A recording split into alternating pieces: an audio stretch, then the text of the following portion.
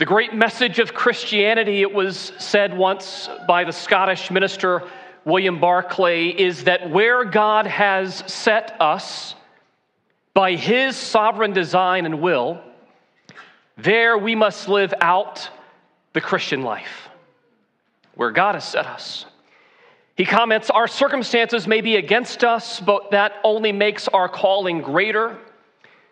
In the end, Christianity does not promise us an escape in the present from our circumstances.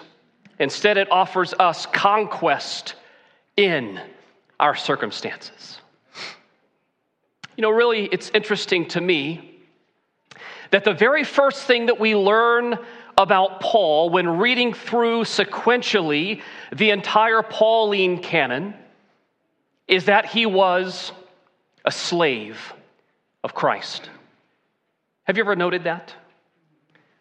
In the crown jewel of the Pauline canon, Romans, the book of Romans, chapter 1, verse 1, we are simply told Paul, a doulos, literally a slave, a bondservant of Christ Jesus, called to be an apostle and set apart for the gospel of God. Just realize what that could have said. Paul, a Pharisee. Paul, a preacher. Paul, a herald. Paul, a scholar. Paul, an author.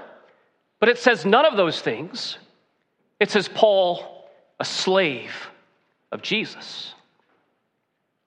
In fact, this is by no means the only, nor even the first time that Paul had embraced this new creation identity of his as a loyal subject or servant of Jesus Christ. In one of Paul's earliest writings, the book of Galatians, we read, for example, Galatians 1, verse 10, Paul says, "For am I seeking the approval of man or of God? Or am I trying to please man? If I were still trying to please man, I would not be a doulos, a servant or a slave of Christ." As Bob Dylan said, you got to serve somebody. Jesus or yourself or the world, but make no mistake, you will serve someone. To the very end of his life, up to his final arrest and his execution at the hands of the Romans, Paul embraced his station as a slave of Jesus. To Titus, he wrote these words, Paul, a slave of God, and an apostle of Christ Jesus for the sake of the faith of God's elect and their knowledge in the truth, which accords with godliness. What would that be like to be poured out in the service of Jesus such that the moniker you would choose for yourself is a slave? Oh God, that would you fill this church with men and women who not resist, but who embrace such an identity. Listen, for Paul, the freest person on the planet Earth was the man or woman who lived as a slave of Jesus. Now, friends, our text today in Ephesians chapter 6, verses 5 to 9, it contains the last in a series of 3 consecutive sections on these house codes as they were known in the early days, in the early church. Beginning with the relationships between husbands and wives in Ephesians 5:22 and parents and children in Ephesians 6, verses 1 to 4. And now finally, these relationships between Christian masters and Christian slaves in Ephesians 6, verses 5 to 9. Paul, I think very helpfully and very clearly, but quite challengingly, illustrates and applies for us the dramatic transformation that takes place when someone receives and begins to follow Jesus Christ. These sections present us then with a picture, going all the way back to Ephesians 5:18, of what it looks like to be Spirit-filled followers of Jesus Christ, particularly in our home setting. That's what we've been studying here of late at Trinity. According to Paul, as expressed in both his preaching and in his writing ministry, played out over the better part of almost 2 decades. Listen, Christianity uniquely in the ancient world, and I would add wonderfully throughout all subsequent centuries and contexts, Christianity alone aimed to elevate all people onto an equal standing beneath the gracious feet of Jesus. There's something unique about our faith when it comes to those who bear the image of God. According to the Bible and in the church of God, we are all one in Christ. Despite your dialect, despite your skin tone, despite your economic status, you are no better or worse than anyone else in this church because of Jesus. He levels the playing field for all his children. I think of Ephesians 4:4. There is one body and one spirit, just as you are called to the one hope that belongs to your call. One Lord, one faith, one baptism, one God and Father of all, who is over all and through all and in all. Think of Galatians 3:18, which must have shocked early readers of the scripture, where Paul says, there is neither Jew nor Greek. There is neither slave nor free. There is neither male nor female, for you are all one in Christ Jesus. That doesn't strike us like it should. That was revolutionary in the ancient world. Just imagine for a moment being a slave in ancient Greece or in the Roman world, or for that matter, being a member of some specific ethnicity or political class in some modern context even today, and coming across Colossians 3:11 for the first time, where Paul says, here, meaning in the gospel and in the church of Jesus, there is not Greek or Jew, circumcised or uncircumcised, barbarian, Scythian, slave, free, but Christ is all and in all. Friend, Christ Jesus is all for us. Imagine understanding for the very first time that your identity and your value and your importance does not come from your social status or bank account, from your personal activity or productivity as an employer or employee, but instead, your identity is rooted in God's seal of love, in the adoption of Jesus Christ and his death on the cross, that sets your identity. That because of Jesus, you are prized and you are precious, even if you're poor. As the Bible says, whatever you do in word or deed, do everything in the name of the Lord Jesus Christ, giving thanks to God the Father through him. That being a mom or a minister, being a top executive or an entry-level employee, being the top dog or the litter of the runt of the litter makes no difference when you're a part of the family of God. Because Jesus alone is the head of the church. Everyone else, black and white, rich and poor, young and old, male and female, introvert and extrovert, everyone else is simply brother and sister. That's us. That's the church. And we have the corner on that truth. There's no other place on God's good planet where that is true than in the church. Now, friends, understand that once again the Apostle Paul wrote these specific words, and this is not an easy message. He wrote these specific words, Ephesians 6, verses 5-9, with distinctly Christian masters and Christian bondservants or slaves fully in mind. Do you hear me? Listen, trying to sterilize these verses or to pull them out of their original context and to apply them exclusively, though they do apply in this way in a moment, and I will, to modern employer or employee concept of those things, is to do a massive disservice to the text. And I would submit to you, you can't understand this passage if you merely apply it to employers and employees in our modern American context. Paul was talking to Christian people who owned others, and to others who were Christians who were slaves of those people. That's who Paul was talking to. We should no doubt then feel a bit anxious and a bit awkward when we come to this very passage where Paul says to slaves, obey your earthly masters with fear and trembling. There should be something that just doesn't quite add up here to us.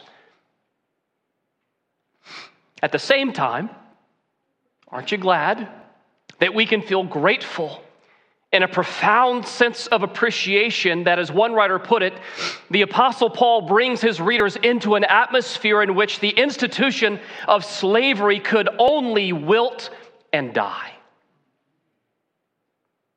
That the gospel alone, as Paul rightly understood, set the framework and the groundwork for the eventual abolition of slavery many centuries later under men like William Wilberforce and Martin Luther King Jr. Praise God for it. But nevertheless, we enter into a text from a time where masters and slaves were commonplace. Now, to be sure, there are certain lessons to be learned which may be applied to present-day Christian employers and employees, and we'll seek to make some of those important lessons known for us this morning. But again, make no mistake about it, friend.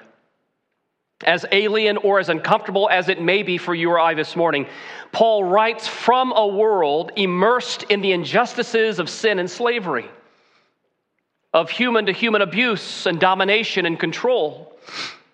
And Paul writes to a specific set of circumstances and to a particular group of Christians living within a Roman framework of the haves and the have-nots, of those who were masters and others who were servants or slaves.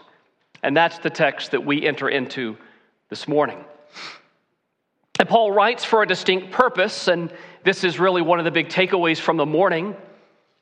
His purpose is to inspire courage. His purpose is to instruct Christian hearts, not so much to seek a change in their earthly circumstances, but rather to seek to honor, to obey, and to respect those in positions of authority over them, and especially to live out loud one's faith in the Lord Jesus Christ. Because here's the glorious gospel truth. When you know Jesus by faith through the gospel and you embrace Jesus as King and as Christ, then even the poorest on earth are made to be royalty with him. As Romans 8:17 says, we are joint heirs with Jesus. We are co-heirs with Christ. So again, here within the context of household relationships, among which in the ancient world especially, even slaves often resided at the home of their earthly master, Paul reminds all Christians, and listen, this is where it applies to you and I especially, all Christians to work hard, to honor your master in heaven as you serve your master on earth, whoever that might be. And for Christian masters to show kindness to those who live under their authority. That is to work and to lead as if you are doing so for the sake of Jesus, because guess what? You are. Because guess what? Jesus is your master if you are his follower. The Lord Jesus Christ is the ultimate master of every man and every woman, regardless of position, class, social status, or wealth. And get this, he plays no favorites. Understand, he stands ready to judge all people at the end of human history for what they've done with the gospel and for those or against those who bear the image of Almighty God. Now we need to do some background on this issue of slavery just for a few moments.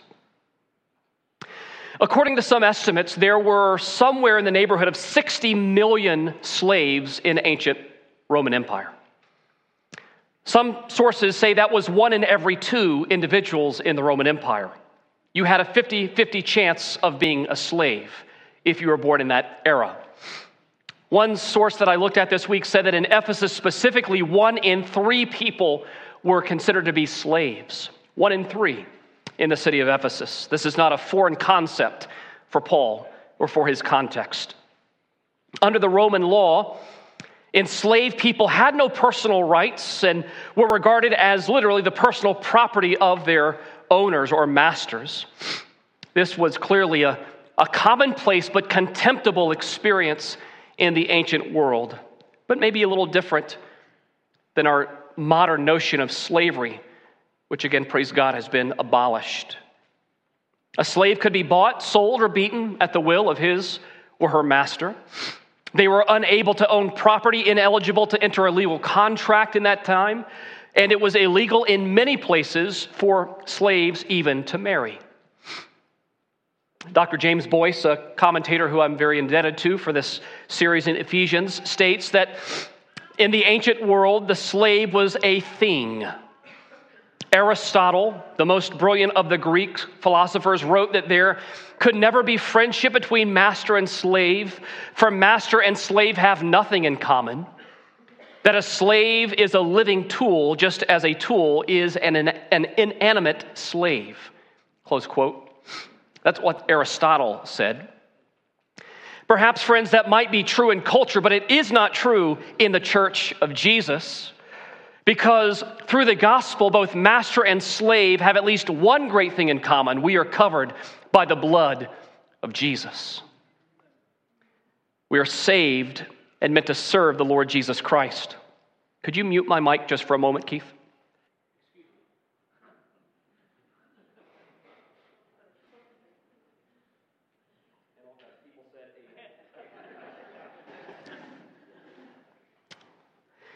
Another modern writer, thank you, helpfully noted that a terrible idleness had fallen on the citizens of Rome in Paul's day, that Rome was the mistress of the world, and therefore it was beneath the dignity of a Roman citizen to work. Boy, aren't we like Romans? Understand that slaves were not just field grunts. They were doctors and lawyers and teachers. Slaves had both skilled and unskilled positions in the Roman context.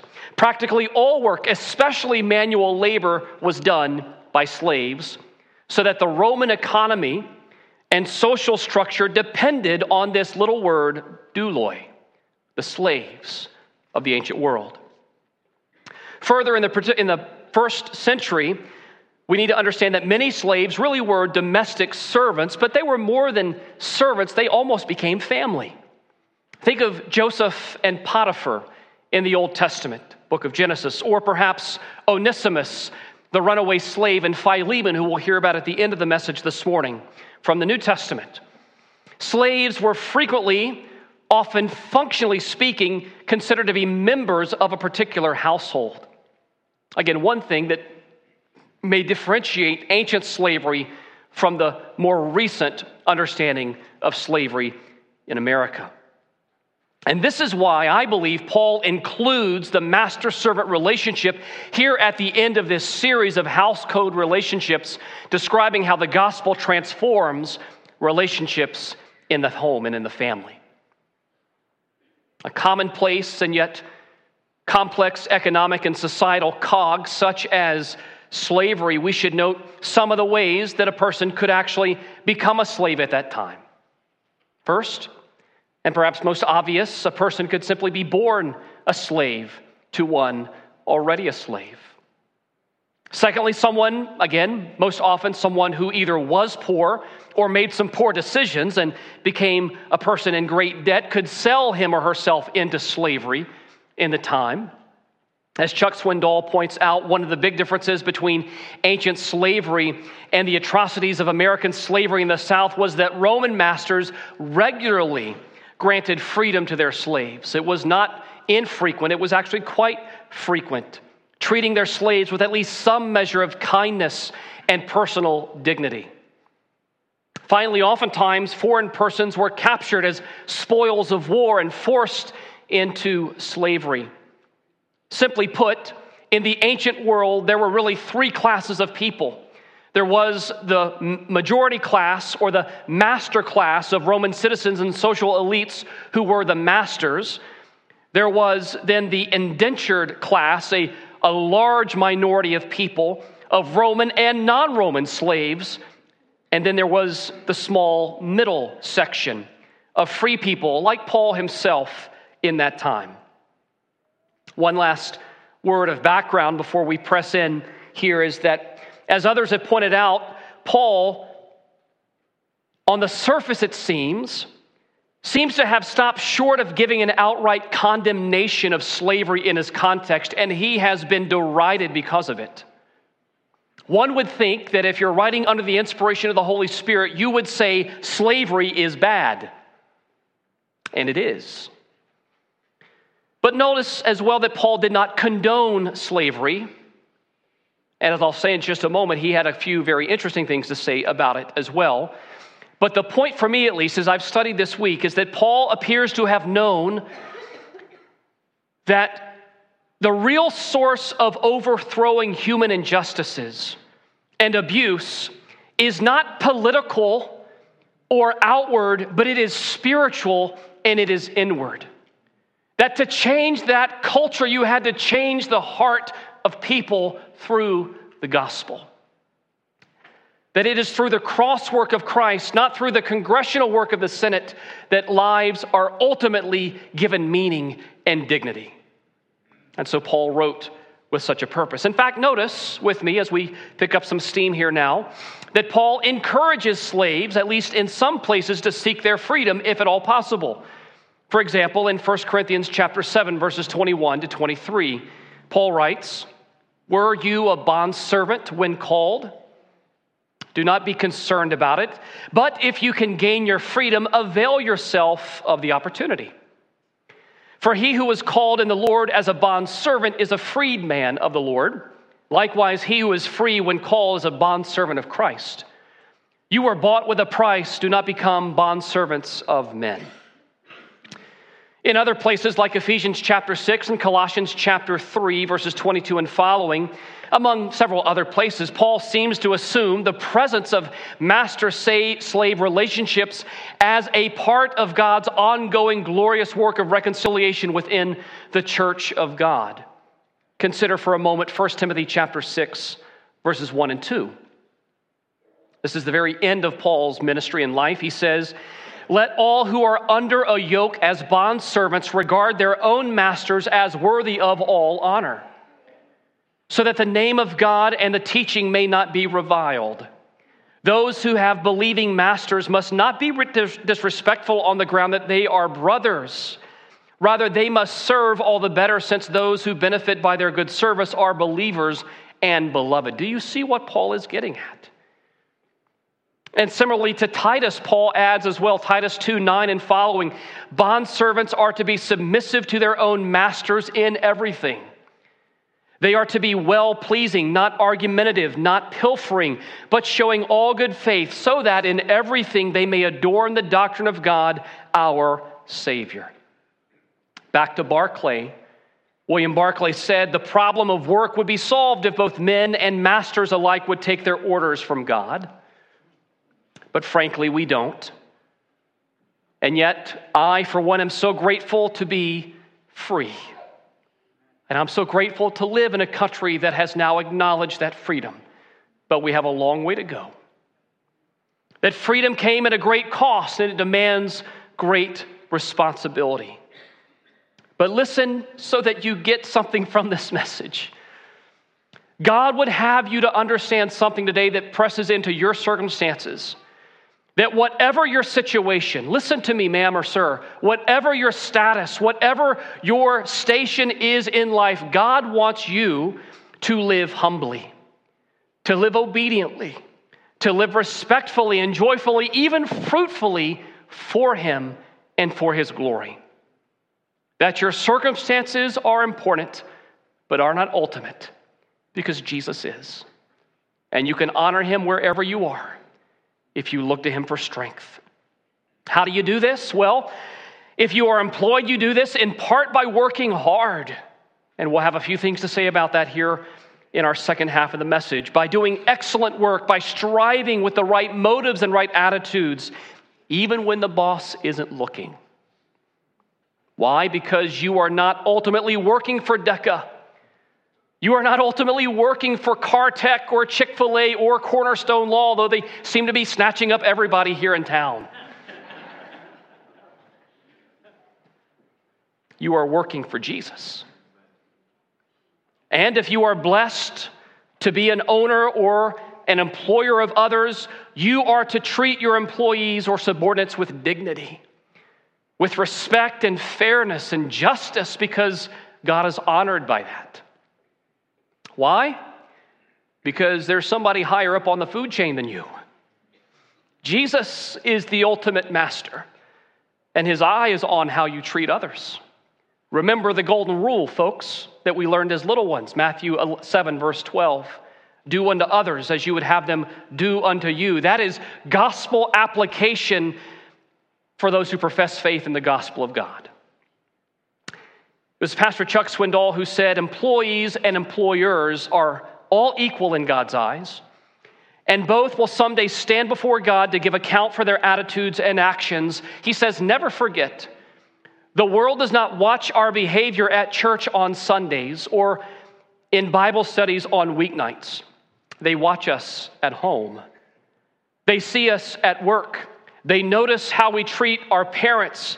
They pay attention to how we raise our children.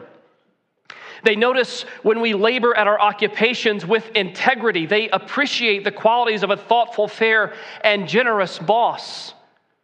In all of these realms, marriage and family and work, we are to be subject to one another out of fear of Christ. And in this way, we will demonstrate to all people that not only are we saved by the blood of Jesus, but we are also living lives under the control of his Spirit. Close quote. So, to get down into the nitty-gritty and press this message home for us, how can we, you and I exactly, honor the Lord Jesus Christ today and uphold our Christian testimony in the workplace? I do think that is our modern application of this passage, though it's important for us to give proper acknowledgement of its original context with masters and slaves. What are the qualities or characteristics that should be overflowing in this church, not sparsely seen in this church, that give glory and honor to God? What does it look like to be people filled with the Holy Spirit of God working in this community? That's what this passage wants to say to us this morning. When it comes to our work and to work ethic as believers, we have but three options in front of us, okay? Here they are. We can serve firstly from a practice of discipline, and that is by having a I have to do it attitude. Who has a I have to do it attitude? On Monday morning, we all have a I have to do it attitude, don't we? This mentality, but really that's struggling to arrive at the ultimate goal. That's a practice of discipline, I'm calling it this morning. Secondly, the option ahead of us is we can serve out of a position of duty, a practice of discipline or a position of duty. I might call this the I ought to do it attitude or mentality. I know this is what I have to do because I have to pay this bill. I have to do it. I have obligations and bills to pay. But again, that is still less than ideal. The third and ultimate posture is a posture of devotion. A posture of devotion should be the goal for us as godly believers who work today. This is not a I have to do it or I ought to do it, but I want to do it sort of mentality behind ourselves. Discipline, duty, or devotion, which is true of you? I know which one is true of me sometimes, and it's not the goal. It's not the best. The fact of the matter is we've all known people, or perhaps we've all been people, who have been examples of lackluster work. We're going to take a testimony time right now. No, we're not going to do that. Listen, this is a true story. One of my first jobs, some of the kids might know this, my first ever job was at Dairy Queen. I was the best blizzard maker in below the Mason-Dixon line. After Dairy Queen, I worked as a busboy in a Chinese restaurant. I really, really loved that job and ate way too many fortune cookies. After that was my job, my senior year in high school, in a mom and pop hardware store. And all the deacons of the church are saying, Pastor's lying right now because we've seen him work. We've seen him work. I kid you not, my boss one day at Stanley's hardware store came up to me and I think he was trying to ward me off of bad behavior on company time. He told me about how a previous employee at that particular store had carried the same 2x4 piece of wood every day, all day long, in 15-minute spurts from one end of the lumber yard to the other. The same piece of wood. And it took 6 months for anybody to catch on. But once they caught on, he was unceremoniously fired and dismissed from his work. Friends, that's not the work ethic that any of us ought to be aspiring to. But it's a good story, kids. Don't ever do that, please. Especially my kids sitting right over here. Do not ever do that. In contrast to that poor example, Paul gives masters and slaves, Christian employers and Christian employees, a set of maybe 5 or so, depending upon how you break down this passage, Spirit-produced qualities that ought to be evident in our effort, in our work, as we resolve in our hearts to do everything that we do heartily unto the Lord and not unto men. So again, here's the heading for what follows as we apply and press to the conclusion. How should we as Christian employees, or what do we as Christian employees owe our employers today? Well, notice what Paul says in verse 5. We owe them, bondservants, obey your earthly masters with fear and trembling. Number one, we owe them our obedience. Maybe put it a different way, do your job. Do your job. The parallel in Colossians 3:22 says, bondservants, obey in everything those who are your earthly masters. I know this is going to be very popular with everyone here this morning. Simply stated, and I mean this, unless your boss or your employer asks you to do something that is either illegal or immoral or unethical or something that requires you to violate God's clear commandments in the Scriptures, it is your job to do your job. Are we clear? That's what the Bible calls us to do. Obey your masters in everything. Notice that Paul does not say, if you feel like doing what you've been told to do, you should do it. That's not what it says. Nor does it say, if we feel like we're being treated equally or fairly within the workplace, then we should give a full effort. That's not what the text says, friends. And yet that's how we often apply it as 21st century Americans who want to have things our way right away. Now, of course, it takes a lot of prayerful discernment, and I get this. I've had many conversations over these years with many of you even about what it looks like to be faithful at work.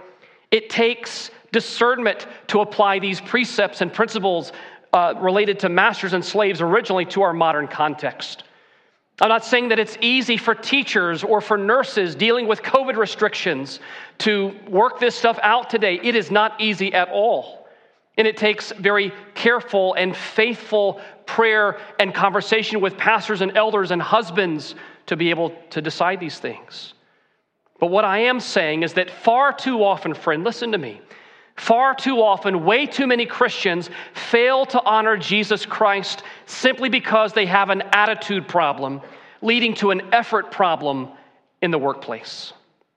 And that is wrong of us. We are not to have an attitude problem. Simply because we don't want to do something doesn't give us a right to not do our job. Laziness is not an acceptable option for those who claim Christ as Lord. In fact, Paul says in 1 Thessalonians 5:14, brothers, admonish the idle. Dr. Martin Lloyd-Jones said something really interesting. He says, the Christian should always be the best in every department. I am not suggesting that the Christian is always the most able man in his group. He may not be. There may be others who are not Christians, but are much abler. But the Christian should be all out, always industrious, always honest, always truthful, always reliable, always helpful, always trustworthy. This is what should always stand out in the Christian. You cannot give him a new ability or new propensities, but a Christian, however unintelligent he may be, can be an honest man, an upright man, a reliable man, a man who keeps good time, a trustworthy man, a truthful man, a man whose word is his bond, always a man upon whom you can rely, and all this because he's simply a Christian man. Close quote. Look, we are to obey, and that's an outward activity. But notice what else Paul says that is basic. Besides obedience that we owe our employers, we owe them respect. We owe them respect. Verse 5, the second half says, obey your earthly masters with fear and trembling. Again, our outer obedience ought to spring from an inner respect and humility of heart, acknowledging and appreciating those in authority over us. You notice the connection of authority in all of these sections we've looked at lately? Paul said that when he came to Corinth to preach the gospel, that he was with them in weakness and in fear and in much trembling. It's the same structure of the Greek that he says right here in Ephesians 6:5. The point is that we are to honor our earthly employers out of a holy fear for our heavenly master. You don't have to necessarily like them, but you will respect them. You need to honor them. Don't fear man, but rather have a healthy respect for those who you serve, because our attitudes as slaves of Christ and as servants of earthly masters count just as much as our actions do. We need an attitude check, Paul says. Thirdly, notice in addition to simple obedience and a healthy respect or humility, that Paul commends personal integrity. Notice the next phrase, obey with a sincere heart as you would Christ. Literally, the phrase here is without wax. The phrase could be translated as a wholehearted obedience, even unto Christ. Friends, how many of you are guilty of ever giving a half-hearted effort at work from time to time? You're in church, folks, got to be honest, right? Well, the fact is, we've all done it, but we shouldn't do it. The measure of a Christian man or woman's integrity is at stake. And it always includes the measure of our output. And could we have done more? And why did we not? This gets at personal integrity. The word integrity means wholeness of character. It means that you are the same person when nobody else is watching as when everybody is watching. Somebody has said, more people rob their employers today by being slackers than by filching the petty cash, by taking what doesn't belong to them. Do you rob your boss of precious productivity and time? So many Christians do, and we should not.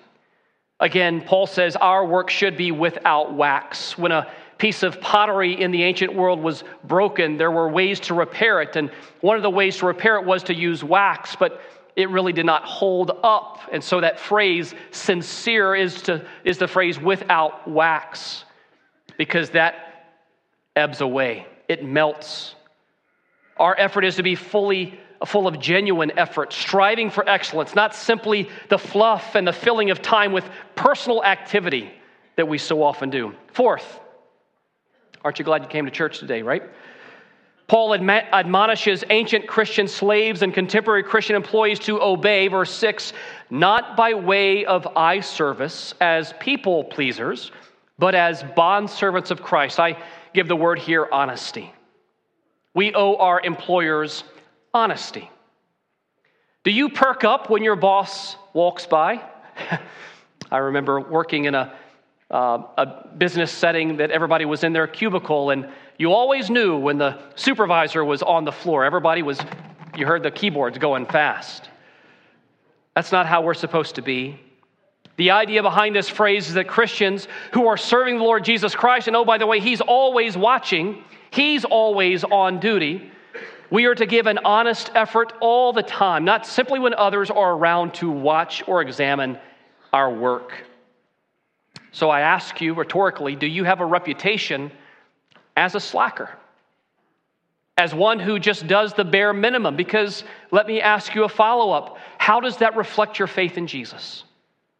Is that a good example of what it means to be a godly follower of Christ? Obviously, it's not.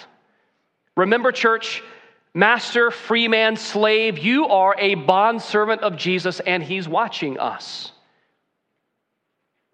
Paul adds, fifthly, that Christians are to work, and this is interesting, doing the will of God from the heart. Did you know your work is the will of God?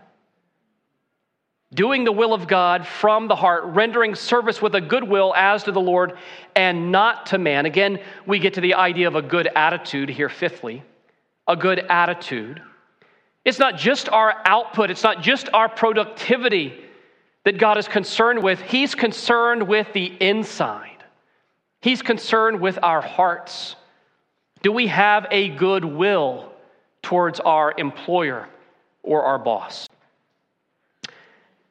I thought about this. Isn't this one of the clearest and most maybe tangible ways today in our often comfortable American context that we can exercise our faith in the justice and goodness of God? There are so few areas for us to actually apply walking by faith today as believers, financially or relationally or vocationally, whatever it might be. This is one of them.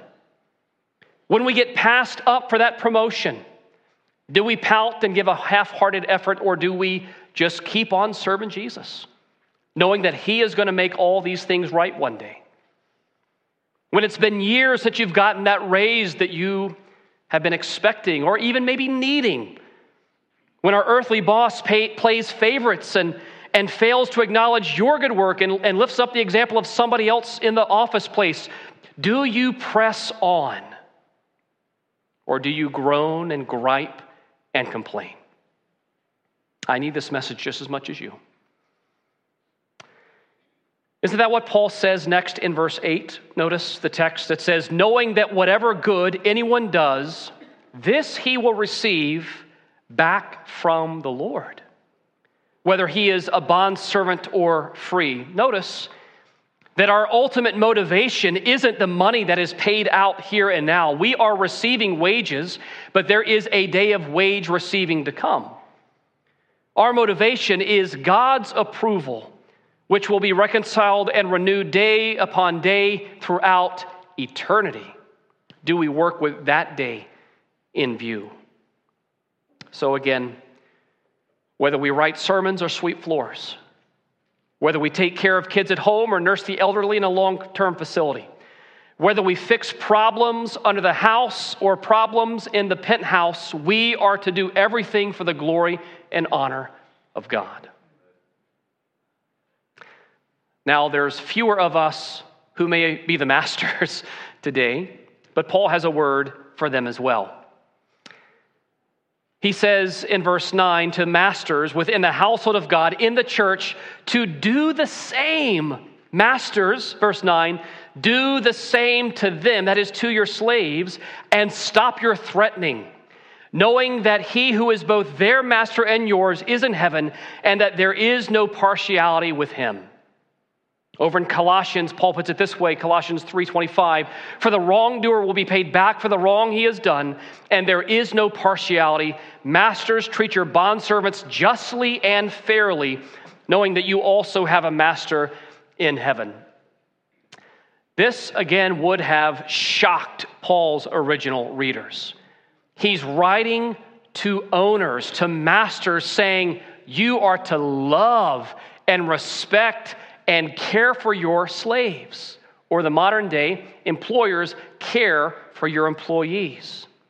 If you are a Christian business owner today, how should you treat those under your authority? Like Christ has treated you. With love and respect. Treat them fairly with dignity and honor, not abusing them or taking advantage of them, not ignoring them, but giving them appreciation appropriately. That is how you honor God in your role today. In the community, this is a beautiful thought. In the community, you may be over a certain man, but in the church, you are equal to him. That is awesome. And that is what Paul is getting at here.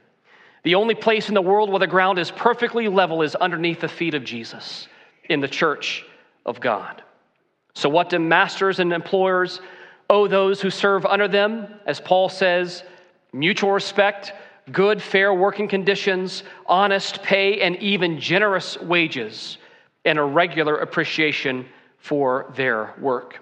And what is the source alone that can cause this to happen? It is only the gospel of Christ. You know, there's a book tucked away towards the back in the New Testament between between Titus and Hebrews that endures as a testimony to the power of God to reconcile masters and slaves. And I mentioned this earlier. That, of course, is the book by the name of Philemon.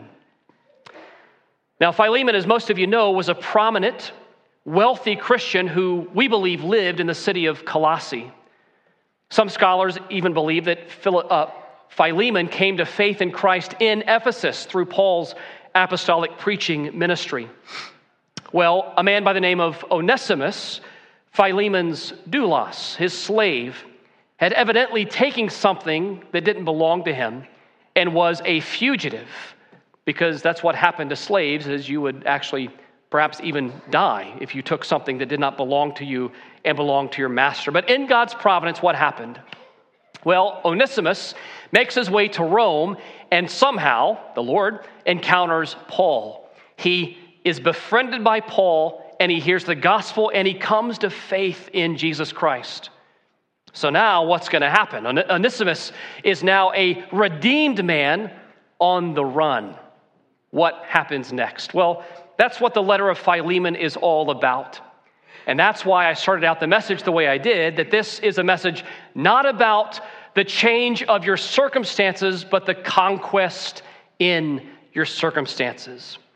And so Paul takes up the pen and he writes a letter to his friend Philemon, and he sends it home by the hand of Onesimus. And listen to what he says in this letter. Philemon, verse 10 and following. I appeal to you, Philemon, for my child, Onesimus, whose father I became in my imprisonment. Formerly he was useless to you. That's a play on the name of Onesimus. It means useful. He says, formerly he was useless to you, but now he indeed is useful to you and to me. I am sending him back to you, sending my very heart, Paul writes. I would have been glad to keep him with me in order that he might serve me on your behalf during my imprisonment for the gospel. But I preferred to do nothing without your consent in order, notice, that your goodness might not be by compulsion, but of your own accord. For this is perhaps why he was parted for you for a while, that you might have him back forever. No longer as a bondservant, but more than a bondservant, as a beloved brother, especially to me, but how much more to you, both in the flesh and in the Lord. Only the gospel can do that, friend. Only the gospel can do that. Only the gospel can give courage to a runaway slave and compassion to a slave owner to forgive the one who took something from him. I don't know what your circumstances are this morning, but I know what God's will is for you in those circumstances. I think of what Paul says in Philippians 4:13, a verse we so love to quote out of context. Paul says, I can do all things through him, meaning Jesus, who strengthens me. Are you praying for God to change your circumstances or to change you in your circumstances?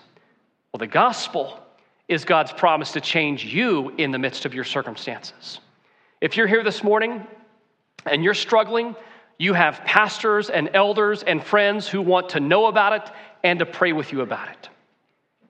If you're here this morning and you don't know Jesus, you are a slave, brother or sister. You are a slave to sin. We want to introduce you to a new master, whose way is life and hope and freedom. We want to invite you to come to know Jesus Christ as Savior. Let's bow in prayer.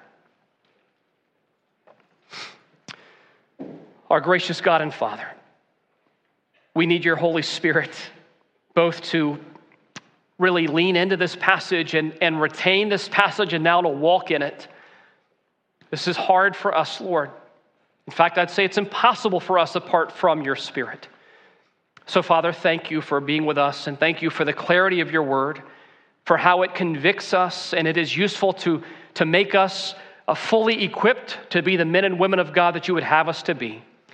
Lord, we pray for walking grace in the light of your truth, and we thank you for it in Jesus' name. Amen.